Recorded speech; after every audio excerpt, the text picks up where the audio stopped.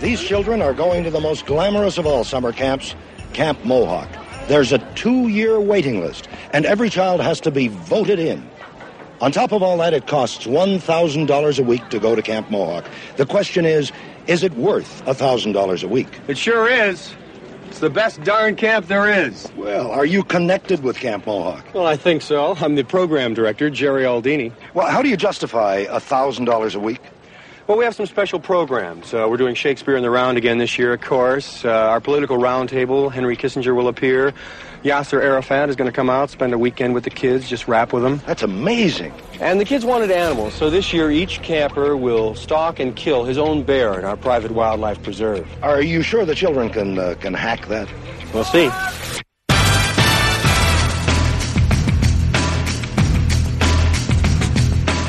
Glop Culture Podcast is brought to you by Encounter Books. Our featured title this week is Dancing with the Devil, The Perils of Engaging Rogue Regimes by Michael Rubin. We'll be talking more about this title later in the show, but in the meantime, you can get this book or any Encounter title for 15% off list by going to Encounter Books. Use the coupon code RICOCHET at checkout. Well, welcome to the Pod Culture Podcast. This second week the Pod Culture Podcast? The Glop Culture Podcast. all about various cultures that exist in you. Yeah, there are many cultures. That's Rob Long speaking from a hipster hotel room in New York City, just blocks away from me, John Podhoretz, in my unhipster Garment Center office, and Jonah Goldberg in Washington D.C. Hi, Jonah. Hi, John. Hi, Rob. Hey, Jonah. John, I did not know you were this close. For some reason, I imagined you some kind of Upper West Side kind of dusty place. No, I sit atop. I sit in an office formerly manned by the leather company, the name of which now escapes me. Something Mark. 2 floors above Al Sharpton's National Action Network. And 14 floors above Chadwick and Rosen, fine loose fabric for making your own upholstery. Here in the beautiful Garment Center just south of Times Square. Rob, I'd like to. I am at the Ace Hotel, hipster hotel here on 29th and Broadway, which is there is such a thing as too much. Yes, I went to have Rob and I had lunch at the Ace Hotel yesterday. Jump right in. We don't have to talk about our jump right in, Jonah. What do you have to say about my hotel? Anything? Really, so much less than nothing. I mean, no, but I was just going to say that the lobby of the Ace Hotel, which looks a little like an old YMCA, was like the cast of extras from HBO's Girls. Yeah, exactly. Sitting rows and rows of tattooed 20-somethings on MacBooks, doing whatever it is that 20-somethings without jobs sitting on MacBooks do. I did want to go and borrow some El Cheapo kind of like just 10-year-old a PC laptop and open it up ostentatiously. One of those huge ones that weighs 42 pounds. Hi, could you not sit next to me? I mean, just to see how bad it would get, and it would get. The Pew survey just did this big survey of millennials and their views and their opinions and how they don't go to church and they don't believe in anything and they don't like either party and they don't like authority and they don't like institutions.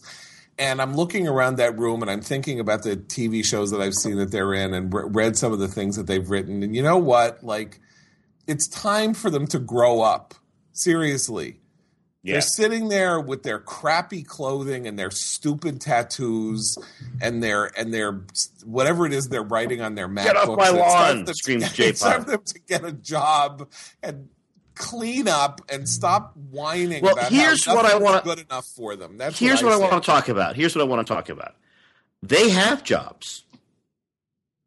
They're stupid jobs maybe, but they're like blogging and whatever else and little media things and zines and I don't know what these people do, but they have jobs.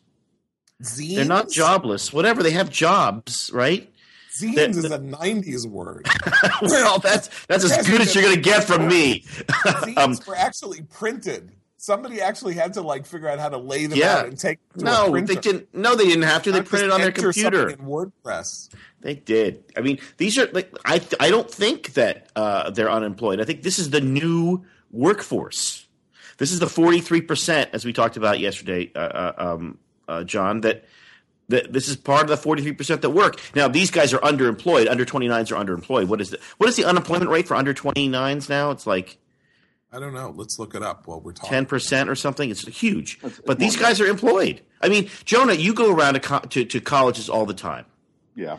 How many hipster conservatives are there?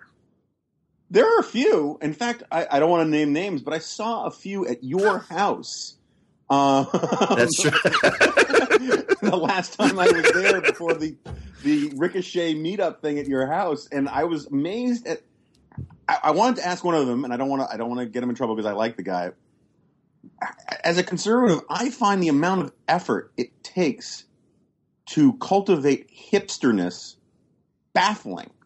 I mean, just the clothes, there's sort of studied, unstudied look, right? I mean, it's a uniform like any other. But anyway, you don't see that many. But I mean, young conservatives are still, to one extent or another, part of the mainstream culture, and hipsterness is kind of like a mainstream culture thing for young people. I mean, I reject all of it. But. It is ever thus. I'm thinking about how in the 20 years ago in the 90s, there was that revelatory movie Swingers, which was all about how 20-somethings in LA were all affecting the garb of zoot suit, sort of a combination of the 40s zoot suit and Frank Sinatra, live at the Sands together as their look. And in the 60s it was all that hippie nonsense, and in the earlier 90s it was junk clothes from Woolworths, and it's ever thus that people in their 20s in the United States are always looking to brand them, to come up with a look that will give them a generational definition. And this is what I mean when I say it's time for these people to go out and get a job and do something serious in their lives, because this Pew poll is interesting because of the degree to which it indicates that they are motivated by nothing. I mean, that large numbers of them are motivated by nothing. They're not getting married. Right. They don't believe in, they have no religion. They don't believe in institutions. They're suspicious of the political parties. They're all bobbing up and down like buoys in the water. And this seems from this poll, I'm not even talking about what they're like one-on-one, but it's sort of generationally as though they are completely unmoored. They're unmoored from anything. Or has this always been the case? I mean, isn't this always the case with young people? No, because young people, used to get married and have kids. It's not like they didn't get married in their 20s and have kids. So now it used to be a cliche that young people were idealistic, right? I mean, and the cliche was based on some truth. These kids aren't idealistic; they're nihilistic. No, they're nihilistic, or they're apathetic, or they're disappointed in Obama. Well, they don't like the Republicans. Okay, and they're mad at their parents, and they don't like they sound like the Tea Party. They sound like the Tea Party, except for the religion thing. But even when the Tea Party started, it wasn't really religious. It wasn't really conservative. Just mad. But it was patriotic. I mean, there was a deep strain of patriotism in the Tea Party, and but.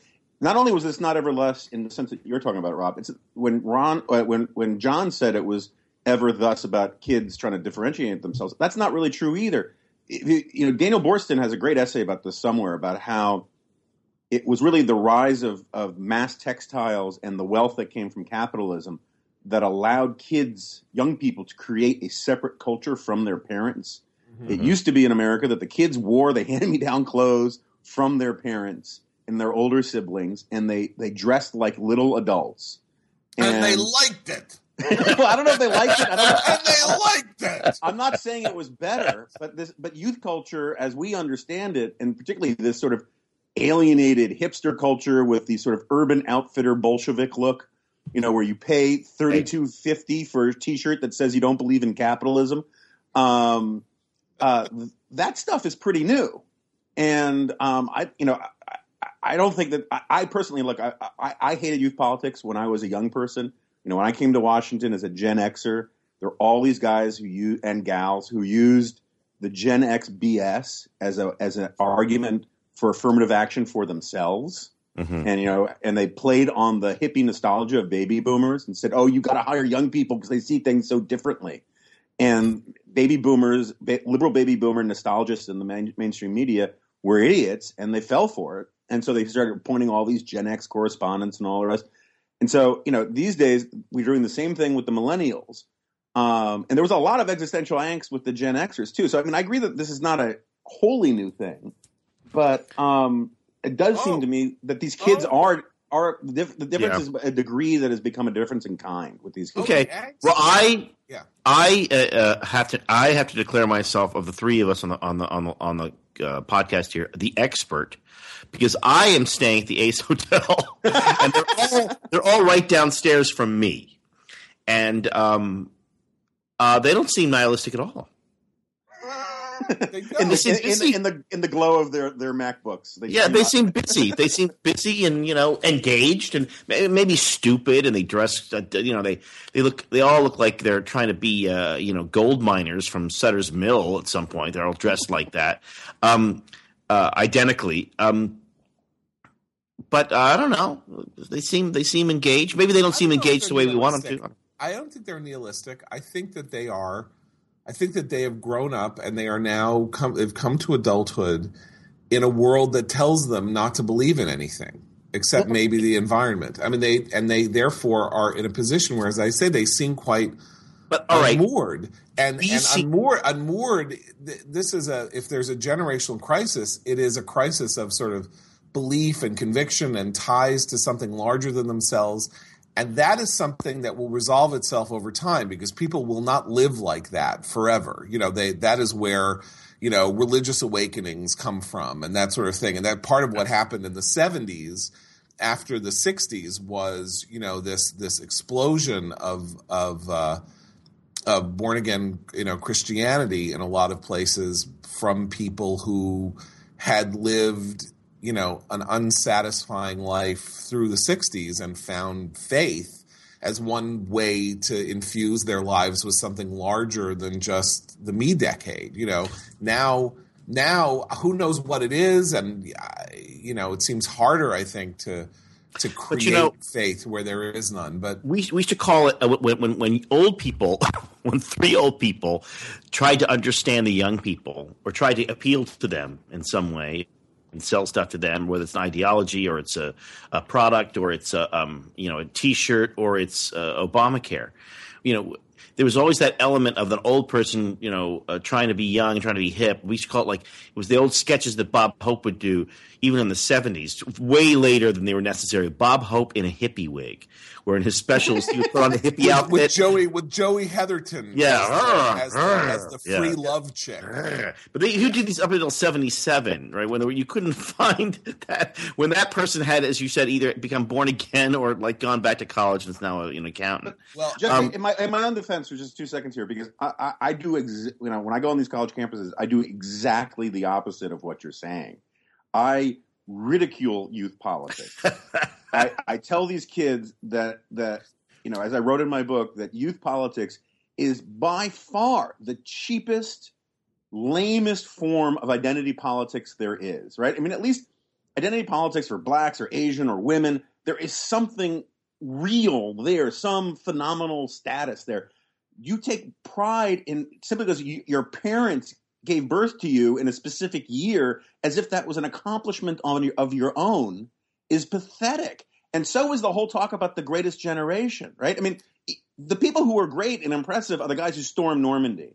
But say you were in prison for mopery or something when other guys were storming Normandy. Am I supposed to have special respect for you because you're a member of the same demographic cohort as the guys who took Anzio?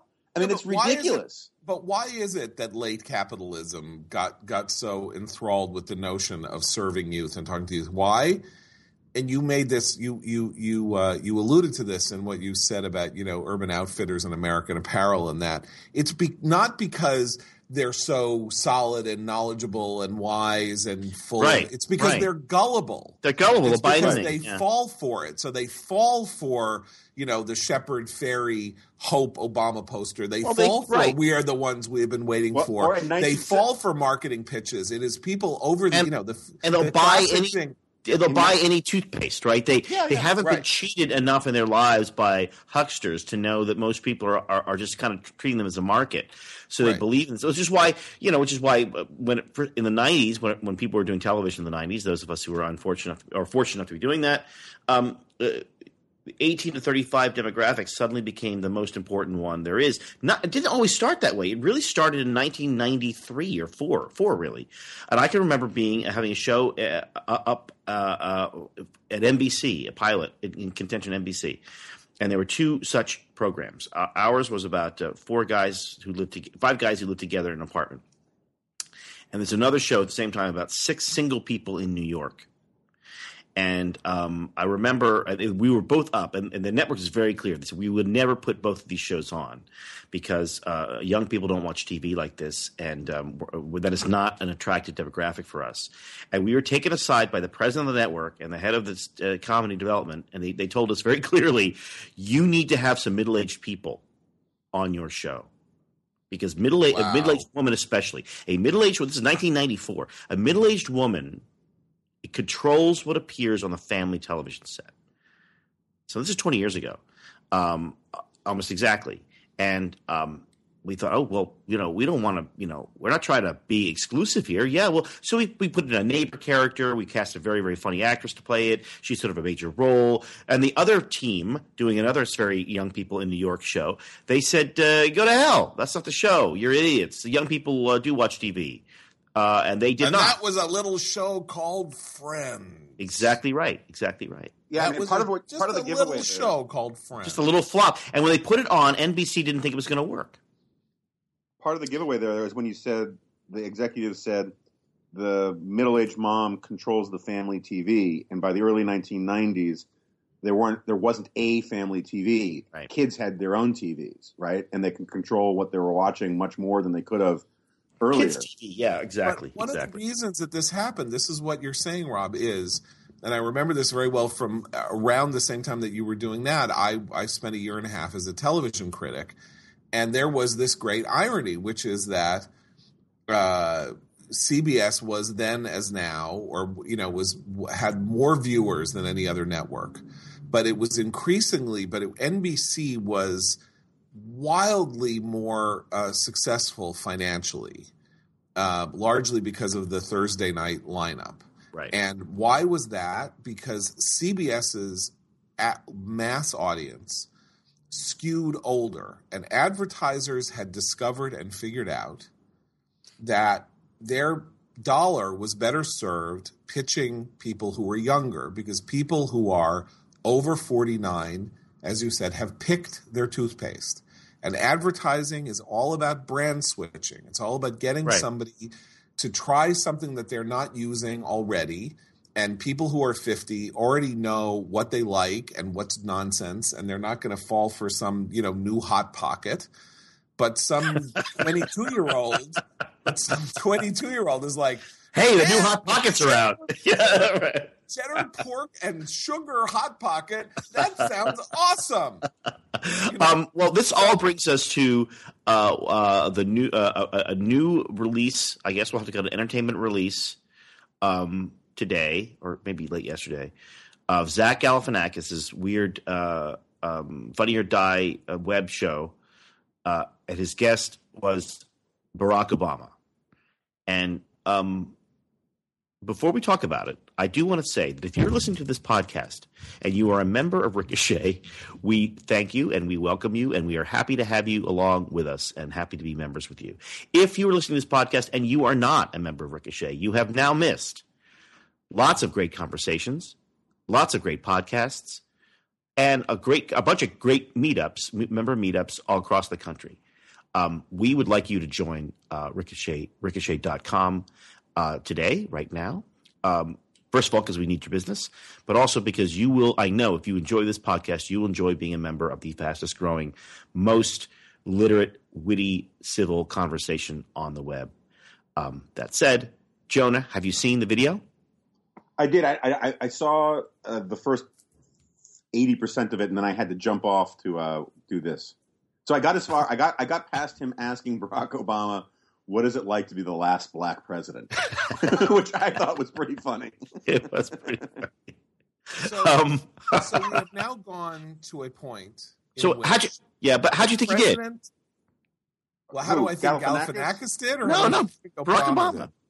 I think that we have gotten to a point now where the president of the United States is willing to serve as a straight man for a guy with a beard, because that is what that entire thing is. It's Galifianakis sort of acting like Ali G and being, ignorant and rude and stupid, and Obama being like the guy, who goes, "Oh, you, why, how dare you," and, getting more and more and more angry. So basically, he's the straight man, Obama. But that's what it should be. I mean, were I giving him advice, I would say, don't do the jokes. You don't want the president to be doing the jokes. You don't want the president to be the patsy. Oh, he's the really, president of the United States. Honestly, if you saw that and you didn't think he killed, I thought he was great. I think I thought it was. First of all, I have a deep prejudice against this Between Two Ferns web series, which I've now seen for like 3 or 4 years. People are always sending it to me and saying, "Oh, watch this! It's really funny." And it's like Zach Galifianakis sitting in a chair with these two ferns on either side, with a celebrity getting more and more annoyed at him, and it's the same joke over and over and over again. And so I don't think it's funny, and I don't really think he's funny, though I think he can be funny in movies. Having said that, I am sorry, but the president of this is part of Obama's extreme participation in the kind of taking the presidency and wringing the last drop of authority out of it until it becomes this, it's just this sort of silly joke part of new media culture, and wait a minute, okay, not healthy. I mean, Jonah, did you see it? Did you think he was funny? I kind of agree with Rob that you want the president to be the straight guy, and I laughed. I mean, I laughed at some of it. I did. It has the same problem that a lot of Saturday Night Live has, that it's actually funnier when you recount what happened than actually watching it. Like the premise is funny, and so when you're talking about it the next day, it sounds like it was really funny, and then you actually watch it, and the delivery's not that great. But I thought it was funny. I kind of disagree with John. I kind of like Between Two Ferns. I think it's really hit or miss. I think sometimes it succeeds, and sometimes it really fails. But I thought it was funny. Okay, I agree with John entirely. Yeah. That the burn rate on presidential dignity in this White House is just astounding, and he is willing, because he thinks he's so cool, and he's better than the job that he has. That's right. His coolness is more important than the institution, and he does these kinds of things. Interviews with, I don't know, Jay-Z or whoever these damn rappers are. He does these things because he wants to have a cult of personality. And he cares less about the power and prestige of the institution itself. But, it's self-defeating. I mean, it is self-defeating in this sense, which is that part of the issue with the president, who, and I disagree with people on the right, and I've disagreed forever. I think he is very charming. I think he is a very interesting person. He does interesting things. He talks in interesting ways.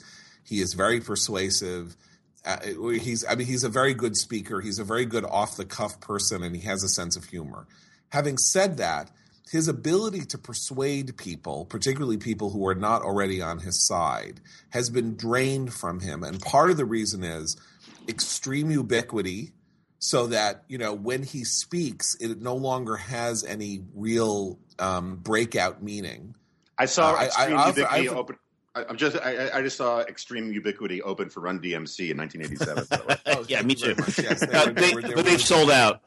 Yeah, and I tell this story a lot, but when I wrote speeches for Reagan at the end of his presidency, and Reagan spoke 4 times a week, and George W. Bush spoke something like 11 or 12 times a week, and Obama does too. The number of appearances, new media, this, that. And there is something to the notion that the president should keep his mouth shut and stay off stage until he wants to say something authoritative, and then it will have a very large echo effect. And Obama has participated in all sorts of ways in eliminating his own capacity to persuade. So I don't know, it helps him to have a cult of personality. It helps him for whatever it is that he wants. It does not help him institutionally as the person who is running one of the 3 branches of the government, who can, or who could, if he did it right, transcend the boundaries of partisanship and all sorts of things and change the way the conversation is conducted. And he was the major contributor to this. Everybody blames the Republicans and partisanship and all of that, but I don't think that's the case. I just think he wore himself out with the American people, and that whether or not another president can bring the mystery back or speak with more authority, that's an interesting question. Right. But here's what I mean: if I go downstairs, there's some marvelous. Chat. Yeah, I'm sorry. I'm trying to keep my puppy occupied so she stops eating things. And someone gave us this absolutely creepy koala bear that laughs like a small human child. Oh, wow! And every now and then you see the dog, and my dog looks like a dingo. So there's a real sort of the dingo ate my baby. Dingo ate my baby. Kind of thing. It's very dingo ate my baby. Wait, before I continue on what I was going to say was I can't remember the movie. Did a dingo actually eat her baby? Yes. That was it, and no one believed her. Meryl Streep, she's an Australian woman in the outback, and no one believed that a dingo ate. Yeah, no one believed her. Yes, and yet she went on. It's a real story. She went on trial for murder, for murdering her own child, and she was acquitted. Okay, well, thank you for clarifying that. I always wondered that whether a dingo did eat her baby or. Anyway, speaking of dingoes and babies, there are a bunch of babies down in the lobby of the Ace Hotel. And they are all on their laptops, and they're probably all watching, they've probably all seen this Funny or Die video. Barack Obama needs those people, all those people downstairs, and all those other people, roughly that age cohort, to sign up for Obamacare, or it's a giant failure. So isn't it smart that he did this? No, because they're not going to sign up for Obamacare because he did Between Two Ferns. They're going to sign up for Obamacare if it's in their interest to do so. And so far, and it's not. He has not made the sale that it is in their interest to do so. Because they're going to pay more than they would have paid otherwise for health care, much of which they do not need. So in that sense, their lack of institutional faith and their nihilism or whatever it is that is, ends up being totally in the service of their own self-interest. So he's not going to gull them. I mean, this is not like buying one form of toothpaste or another. Toothpaste costs $4 a tube. This is a question of whether you're going to buy something that gives you a $6,000 deductible. You're going to spend $2,000 a year on something that you then have to spend $6,000 just to start collecting. All right. Okay. All right. I agree. But then is this the final uncoolification of Barack Obama, his own self-uncoolification? If he can't get his most devoted followers to do the thing that would save his presidency, right? I mean, no, they saved his presidency. They voted for him in 2012. That is the salvation that they gave him. They went from 60-40 or something like that. Although, here's a fascinating thing. There is, again, a poll that came out, a part of that millennial poll and some other things. And do you know that in 2012, first-time voters who were 18 and 19 years old, in other words, that they couldn't have voted in 2008, voted 57% for Romney. That's people who were 18 or 19 in 2012. Is that real? Is that really true? 57%. I'll find the site while we are. So, John, all those colleges you're going to, you're doing something good. Yeah, it's all me. I should ask for a bigger fee. Look, I agree and disagree with both of you guys on some of this stuff. I mean, first of all, the uncoolification thing. I think, as we all know, there's always room to get more uncool. Right? I mean, there's really no floor of uncool. No. That's very true. That's very true. And second of all, I agree entirely with John. I started writing in 2009 about how David Axelrod had the more cowbell theory of the Obama presidency, that every single problem could be fixed simply by Obama giving another speech. And so every problem meant, more cowbell, which meant more Obama talking. And so he gave 52 speeches his first year on healthcare alone. And here's where I disagree with John. He's not persuasive. I mean, this is an empirical question. I think he is persuasive to a certain bunch of people, certain kind of people.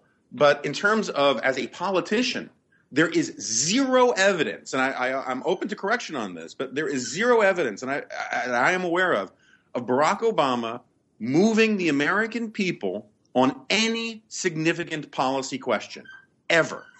And yet we are constantly told he's this great orator, he's very persuasive, but where it matters for a politician in terms of persuading the public to agree with him on something, he is terrible, or at least ineffectual. And that is something that is sort of this great overlooked fact of his entire presidency. Mm-hmm. Okay, he's great getting people to vote for him, but on no policy question. To actually do something. Uh-huh. Well, because the interesting thing is that, what was his great promise in 2008 was nothing specific. It was, we are the change. We are the ones we have been waiting for. It was a big blob of nothing. And so it has no policy implications really. And unlike the dingo that ate your baby. We all love that dog, though. Great pictures on Twitter. Now, I do have to say that the Glop Culture podcast is brought to you by Encounter Books, and this week's feature title is one near and dear to my heart. It is Dancing with the Devil, The Perils of Engaging Rogue Regimes by Michael Rubin. Michael Rubin is a daily contributor to Commentary's blog. One major chapter of this book appeared in Commentary as our cover story in 2010 called Taking Tea with the Taliban. It's a remarkable book, and it couldn't be more timely, because what Michael argues in Dance with the Devil is the world has never been as dangerous as it is now. Rogue regimes, governments, and groups which eschew diplomatic normality, sponsor terrorism, and proliferate nuclear weapons are challenging the United States around the globe, and the American response of first resort is to talk with such rogues rather than confront them on the theory that it never hurts to talk to enemies. But seldom has conventional wisdom ever been so wrong, because while it is true that sanctions and military force come at high costs, case studies in this book examining the history of American diplomacy with North Korea, Iran, Iraq, Libya, and the Taliban in this great essay that we published, Taking Tea with the Taliban, demonstrate that problems with both strategies do not make engagement with rogue regimes a cost-free option. And I see that Zoe agrees there in the background. In fact, rogue regimes have one thing in common. They pretend to be aggrieved in order to put Western diplomats, us, on the defensive. Whether in Pyongyang, Tehran, or Islamabad, rogue leaders understand that the West is now rewarding bluster with incentives, and that for the State Department, the process of holding talks is often deemed more important than results. And we can see that, of course, in what we see going on with Iran, which is continuing to advance its nuclear program while claiming to be talking about dismantling it. So to get Michael's very important book for 15% off the list price, go to EncounterBooks.com and use the coupon code Ricochet at checkout. We thank Encounter Books for sponsoring Glop Culture. And this really is a very, very important book. And, here we are with one of those great, wonderful negotiations having taken place with Russia and Syria. And guess what? Syria was going to dismantle its chemical weapons, and 4.7% of Syria's chemical weapons have been dismantled. And the deadline is Saturday. Yeah. He's going to Obama will appear on Between the Ferns. 95.3% of Syria's chemical weapons will be gone by Saturday. I'm sure, right? Because, Russia really has a great invested interest right now in helping the United States we hit rid the reset world of Syria. We hit the reset button. Russia's about to, is about to annex a portion of a sovereign neighboring country. We're not going to do much about it except bluster and complain. And hey, whatever, whatever. Because the president is going on between two ferns. God bless him. He's going to have to do that for Iran too, right? He's got to do that for Syria. He's got to do that for everybody. It's appeal to these weird little niche populations. But you have to admit you would like to see Vladimir Putin on between two ferns and have him kill Zach Galifianakis. Kill him. I get the joke. I keep talking about these interesting polls that say interesting and surprising things, right? So. Yeah, you're kind of our pollster day. You're the stats guy. Here was something from Stuart Rothenberg in Roll Call just yesterday, which is we all know that the Republican Party's numbers are in the sewer, right? They're terrible. 60% of the country disapproves of Republicans, and only 30% like them. And for the Democratic Party, it's more like 40% like and 50% dislike. So the Republican Party is in much worse shape than the Democratic Party, right? Maybe not, because here's what's interesting: independent voters in the latest CBS News New York Times poll give equal positive and negative ratings to Republicans and Democrats. 30% positive, 60% negative. So Democrats say nice things about their own party, 50% to 30% or something. The problem with Republican poll numbers is Republicans. Self-described Republicans polled, are telling pollsters that they disapprove of the Republican Party.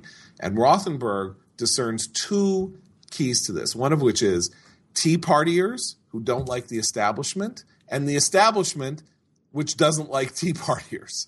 And each of them thinks that the other has the upper hand in the party and is blaming them and says that they disapprove.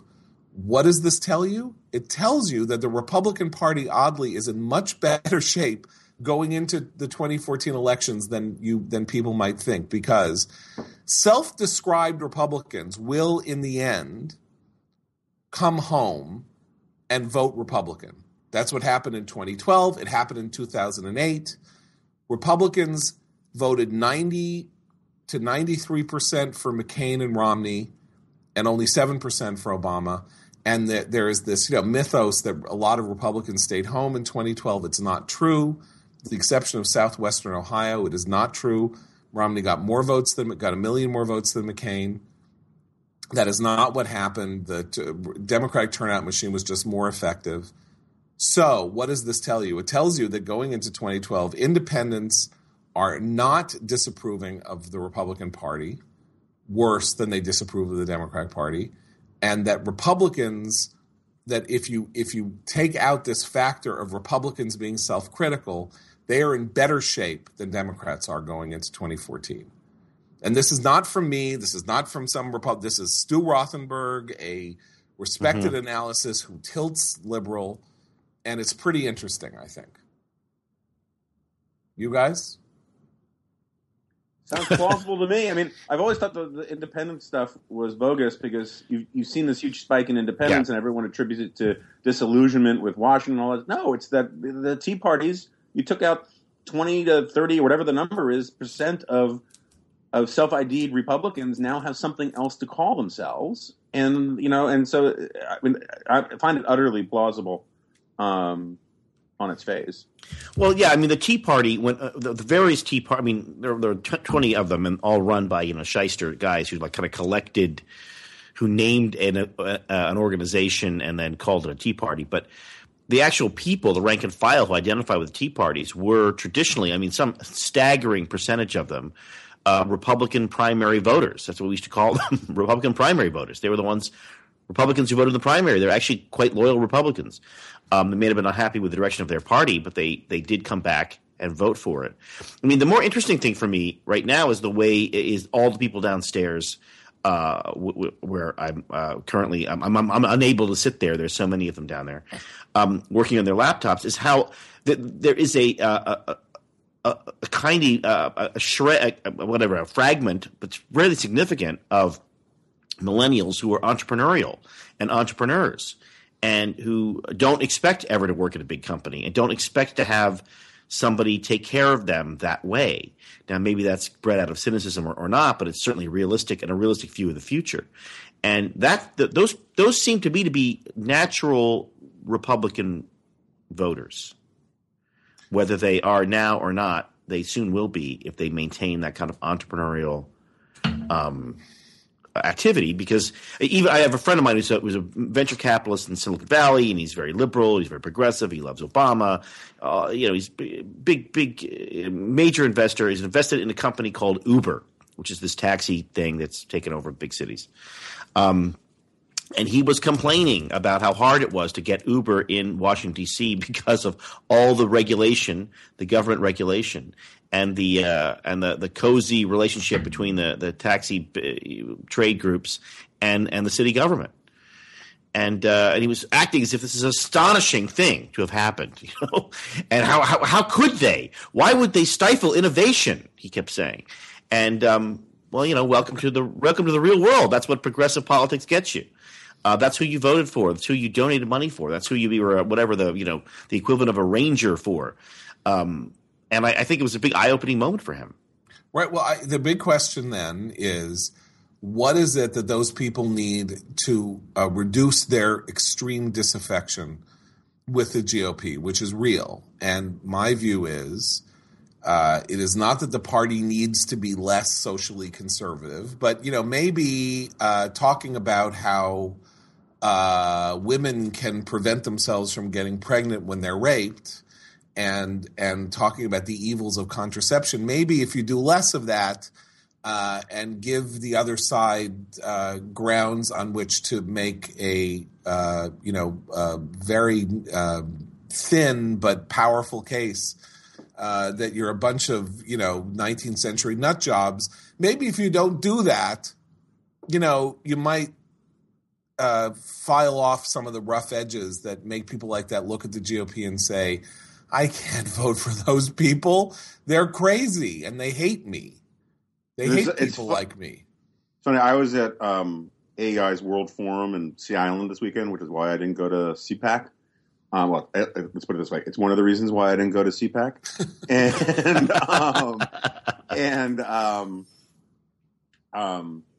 it's completely off the record, so I can't name names or any of that kind of stuff.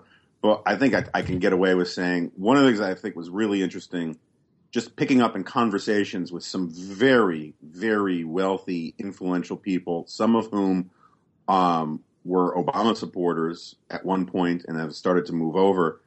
The effects of what's going on with de Blasio and charter schools in New York is so galling to some of these people, because it runs counter to everything that they think that liberalism is supposed to be about. And it's the exact same phenomenon as the Uber thing or the food truck stuff or last month, the National Academy of Pediatricians came out against these quick medical clinics that they have in places like Walmart and CVS because it contradicts their what they call the medical home philosophy. In other words, it takes away their customers.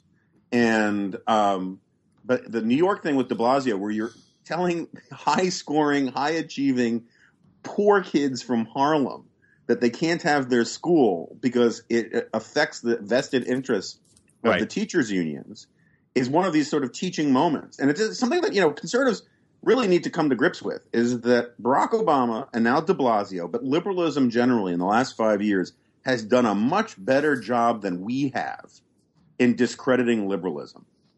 The Obamacare website, the teacher union stuff, the failures of the stimulus, the failures of the economy, the idiocy of a lot of the global warming stuff, that has done more to convince independents that they didn't get what they thought they were going to get than anything we could say from the sidelines. Right. And then what happens on the right? What happens on the right is that for perverse incentive reasons, much of the debate during the 2012 presidential primary centered on nonsense, centered on things that do not have to do with these key questions about America's future, about the expansion of opportunity, about the expansion of freedom. There were fights and arguments about contraception. Contraception. Right. Contraception. How crazy do you have to be to have a fight about contraception? I mean, okay, I'm not gonna speak here in offensive, to say anything against anybody who, for deep religious reasons, opposes contraception. But it is an extreme minority view in the United States to oppose contraception, including on the right. Right, and the notion that it should have taken up 2 weeks why did it? of oxygen. But why did it? Rick Santorum, who is a Catholic and who believes he is a philosopher, believed that he had something deep and profound to say about the cost of contraception as a social ill in creating a more sexualized culture and a less family driven culture. And it is not, by the way, that argument is not without merit in some larger sense. It is that it is lunatic to conduct it as part of a larger drive to get votes, to make a case for a national political party which is trying to redirect the country's larger effort and to turn the ship of state away from the direction in which it is going. And that is the extreme individualism of the Republican Party in its worst form, where people say, you know what, I'm just going to run for president and say whatever, because why not? Because I can get myself on Fox News, and who knows, maybe I'll win. Who knows? Donald Trump will run. Herman Cain will run. This one will run. That one will run. Fortunately, it would appear that there are too many serious politicians who really look at 2016 and say, I may be able to get to be president here, and I'm not, we're not going to leave this field to a bunch of, lunatics. That is unlikely to happen. But you never know, it can come out of some – look, right now, a Republican is retiring, and there is a nut bar who is leading in the Georgia Republican race against two people who are not nut bars. And that there is a seat that will be lost if this guy, Paul Brune, wins the nomination, and he may win the nomination. And that will make Republicans winning the Senate harder. And that is that race. And if he gets in, he nationalizes the Democratic message about Republicans still being the same lunatics that they were in Senate races in 10 and 12. So, this is politics. It's the nature of the way these things work. But the Republican Party is now divided between a really, really powerful message about about the damage that Obama has done, and about the question about how to change the American ship of state and redirect it so that we can get back on a path of opportunity, do something about opportunity and growth for the poor, and eliminate barriers, that are making it impossible for the middle classes, incomes to rise. And we're going to end up having the same kind of crazy fights about nothing that give the Democrats look, hey, squirrel possibilities with the voters to say, these people are not you. These people are against you. They're a bunch of crazy people. So it's an interesting fight this year and in 2016.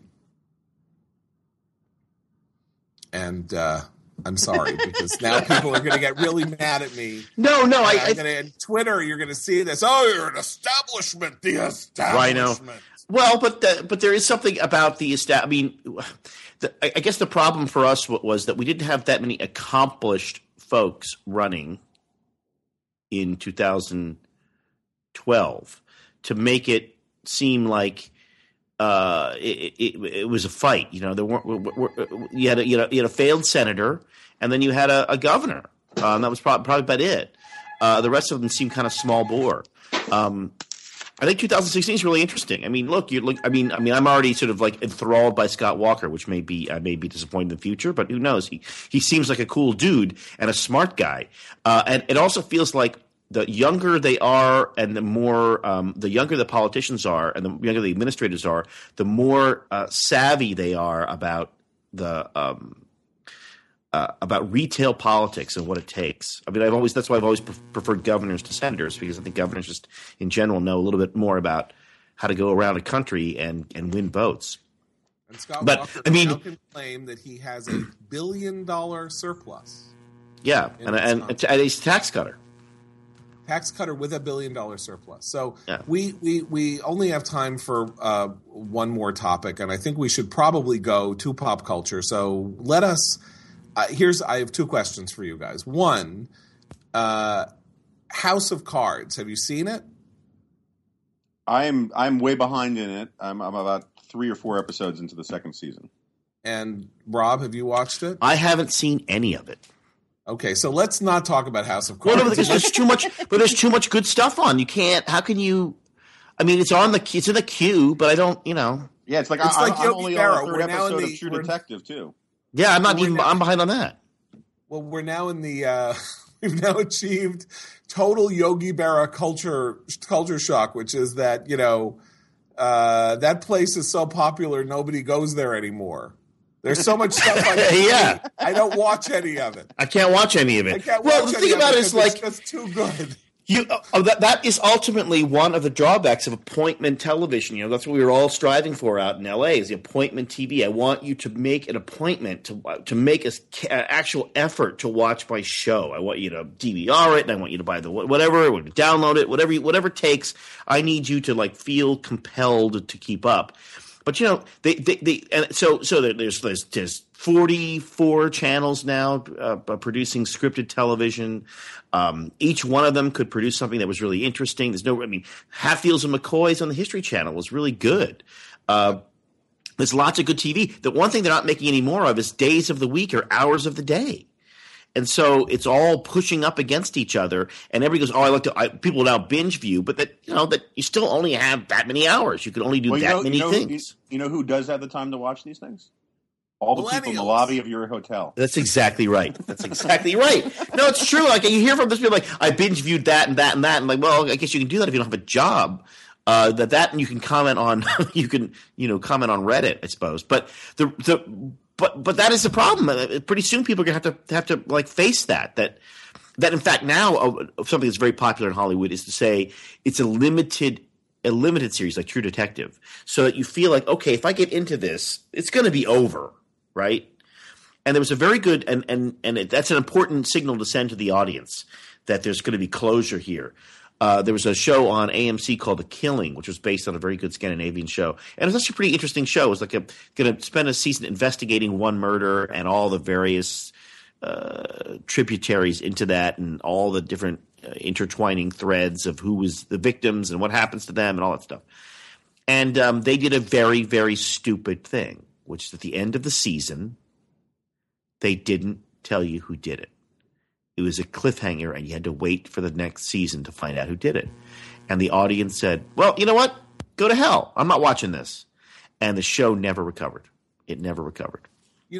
This just reminds me of the interesting night talk about cultural differences. So 35 years ago, in 1979, there was a night of television, a Sunday night of television, which was the ultimate in pre-VHS, DVR, everything.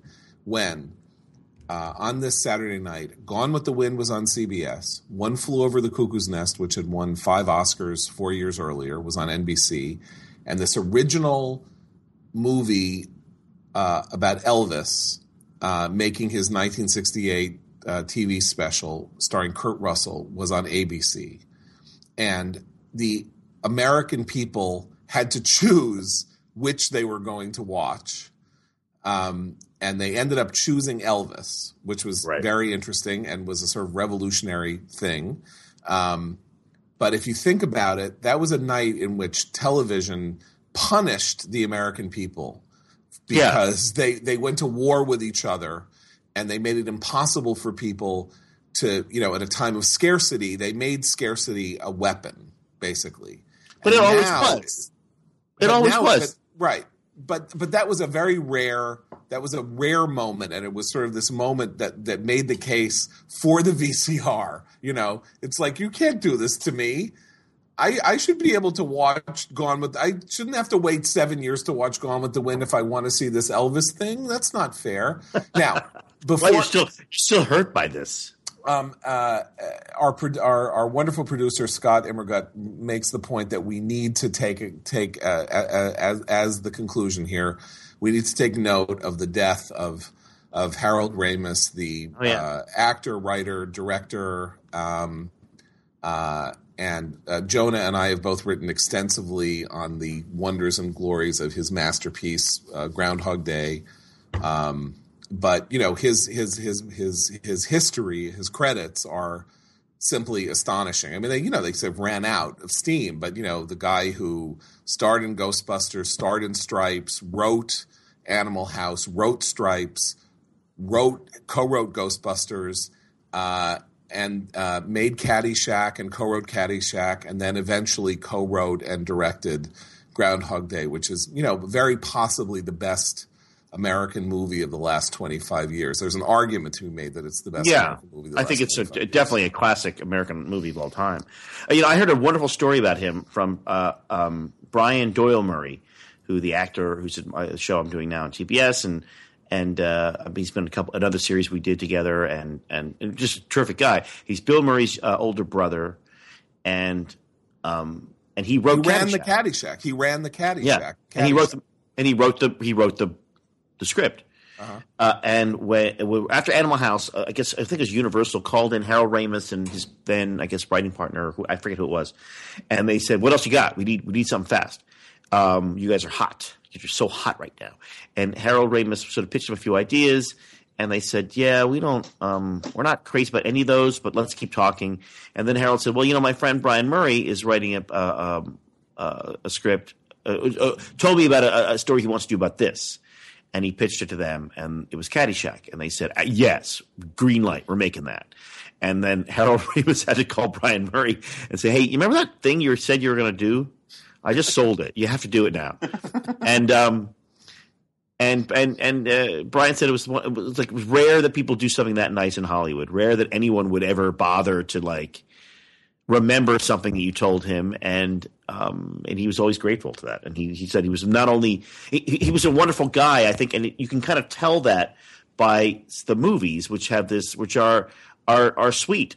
They're sweet comedies. They're not. I mean, even the Way Out ones, they still have a element up to them, a core that's incredibly human. And then you get to the masterpiece of Groundhog Day, which is really it's Capra-esque, definitely, without a doubt. It's as good as the best Capra, better than most Capra, better than most so-called masterpieces of American cinema. It's a brilliant picture, and look, if you only make one picture in your life and it's Groundhog Day, that's enough. But he made more than that, so that's pretty spectacular.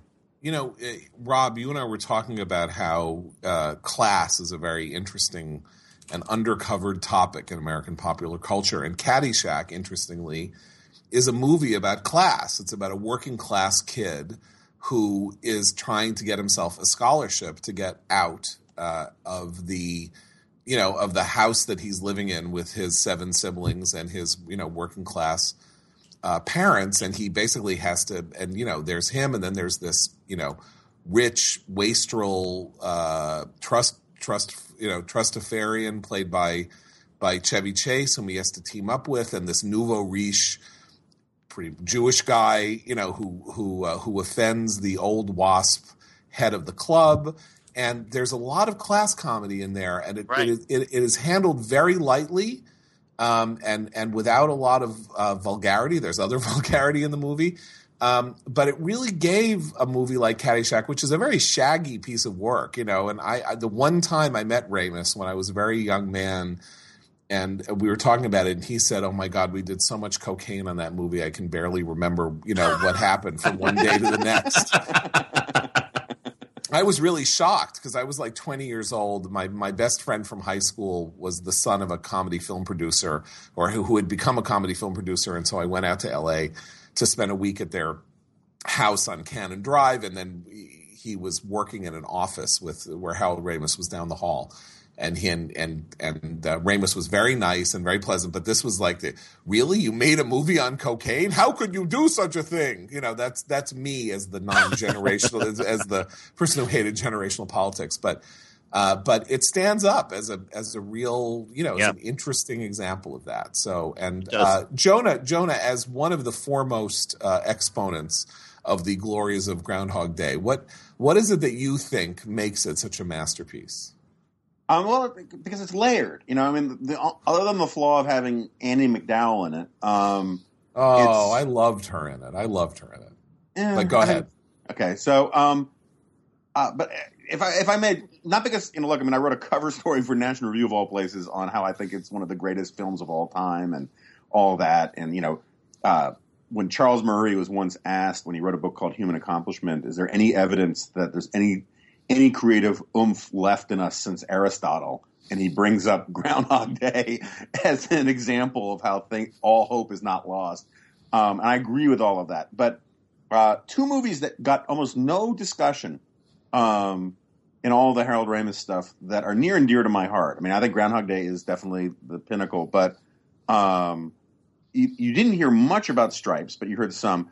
But you heard nothing about Back to School, which he was one of the writers on, which I think is actually a great movie. Oh, it's a great movie. And it does class as well, but from a different angle. But even Thornton Mellon in Back to School comes from he comes from nothing and is a self-made man, and he never loses that sort of touch. And what was the other one that I wanted to mention? Oh, and Meatballs. Which he wrote, which is, one of the, I don't think a week goes by where I'm not quoting, Jerry Aldini promising that when you go to Camp Tomahawk, you get to hunt and kill your own bear. I'm Jerry Aldini. Anyway, I just have to mention that I went to the camp where Meatballs was filmed, Camp White Pine in Haliburton, Ontario. I have to mention that, and I also have to mention I did indeed, and I also have to mention. Were those happy times for you, John? No, but it was a very fancy camp. Didn't see that coming. And my other favorite story about Back to School is the single greatest piece of editorial advice ever given, for which somebody was paid tens of thousands of dollars, came from the script doctor Jerry Belson, who was also one of the guiding lights behind the greatest TV series of all time. Jonah and I agree, The Odd Couple, with Tony Randall and Jack Klugman. Jerry Belson was asked to read an early script of Back to School and see what didn't make sense. They couldn't figure out what to do with it, and it didn't make sense.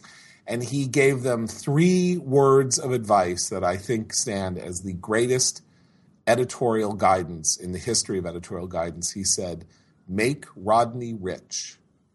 Mm-hmm. That was all he said. Mm-hmm. And that broke the code.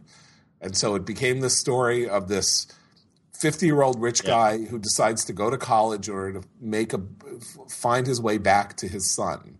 Right. And is a free-loving, freewheeling rich guy, not a tight-ass rich guy, but a fun rich guy. And it changed everything, and it remains, it remains one of the highlights of the 1980s. That's a great script. That's a great script now. Make Rodney. You never get them like that. They're never that good. Yeah. Jerry was actually wrote Cheers for a long time. It was a consultant for a long time, and he gave the funniest thank you speech on his last season when he was going to do something else, or when he was just retiring. I can't remember. He they had a big dinner for him, this giant party, and he stood up to say a few words and clinked glasses, and he raised a toast and he said, "Thank you for the money," and he sat down.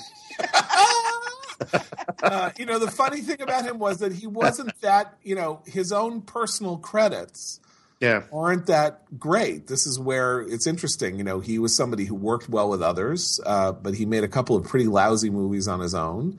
And he was a genuinely great script doctor and obviously a great consultant. And sometimes, let's say, bravo to the editors like me who do the thankless job of making it work. People like Jonah, who write for me, and Rob, who has a fantastic piece in the upcoming edition of Commentary on the new biography of Portrait of Johnny Carson by his lawyer, Henry Bushkin, has a great piece in the upcoming Commentary, which will be out next week. So, gentlemen, who has gigs?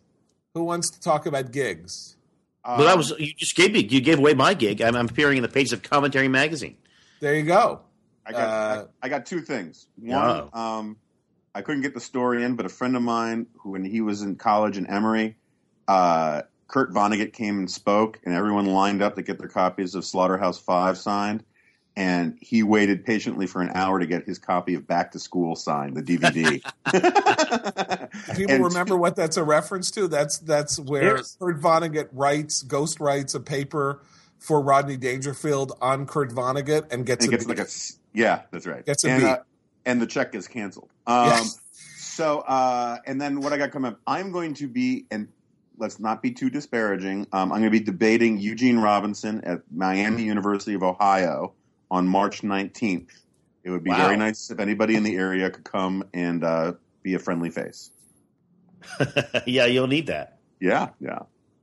Well, I will be in Las Vegas at the end of March speaking before the Republican Jewish Coalition at the fabulous Venetian Hotel. But I don't think that's really all that open. So if you're a Republican and a Jew and in a coalition, maybe you can come. But otherwise, and you like craps. And you like craps. You like Cirque du Soleil. And of course, Soleil. I will double up and make a rare visit to the Giggles in Lake of Fire outside of Las Vegas. As opposed the original to Giggles. The original Giggles. The Giggles, as opposed to my usual Giggles in West Nyack, New York. So thank you guys very much. And fellas, we will reconvene to discuss more television and tell you millennials to get off our lawn. See you in a little while. See ya. Left, right, left, left, Yeah, she was just walking down the street singing do-a-dee-dee-dum, popping her fingers and shuffling her feet, singing do-a-dee-dee-dum. She looked good, she looked good, she looked fine, looked fine, looked good, she looked fine, and I nearly lost my mind. Before I knew it, she was walking next to me, singing do-a-dee-dee-dum, dee-dee-do, holding my hand just natural as can be, singing do-a-dee-dee-dum,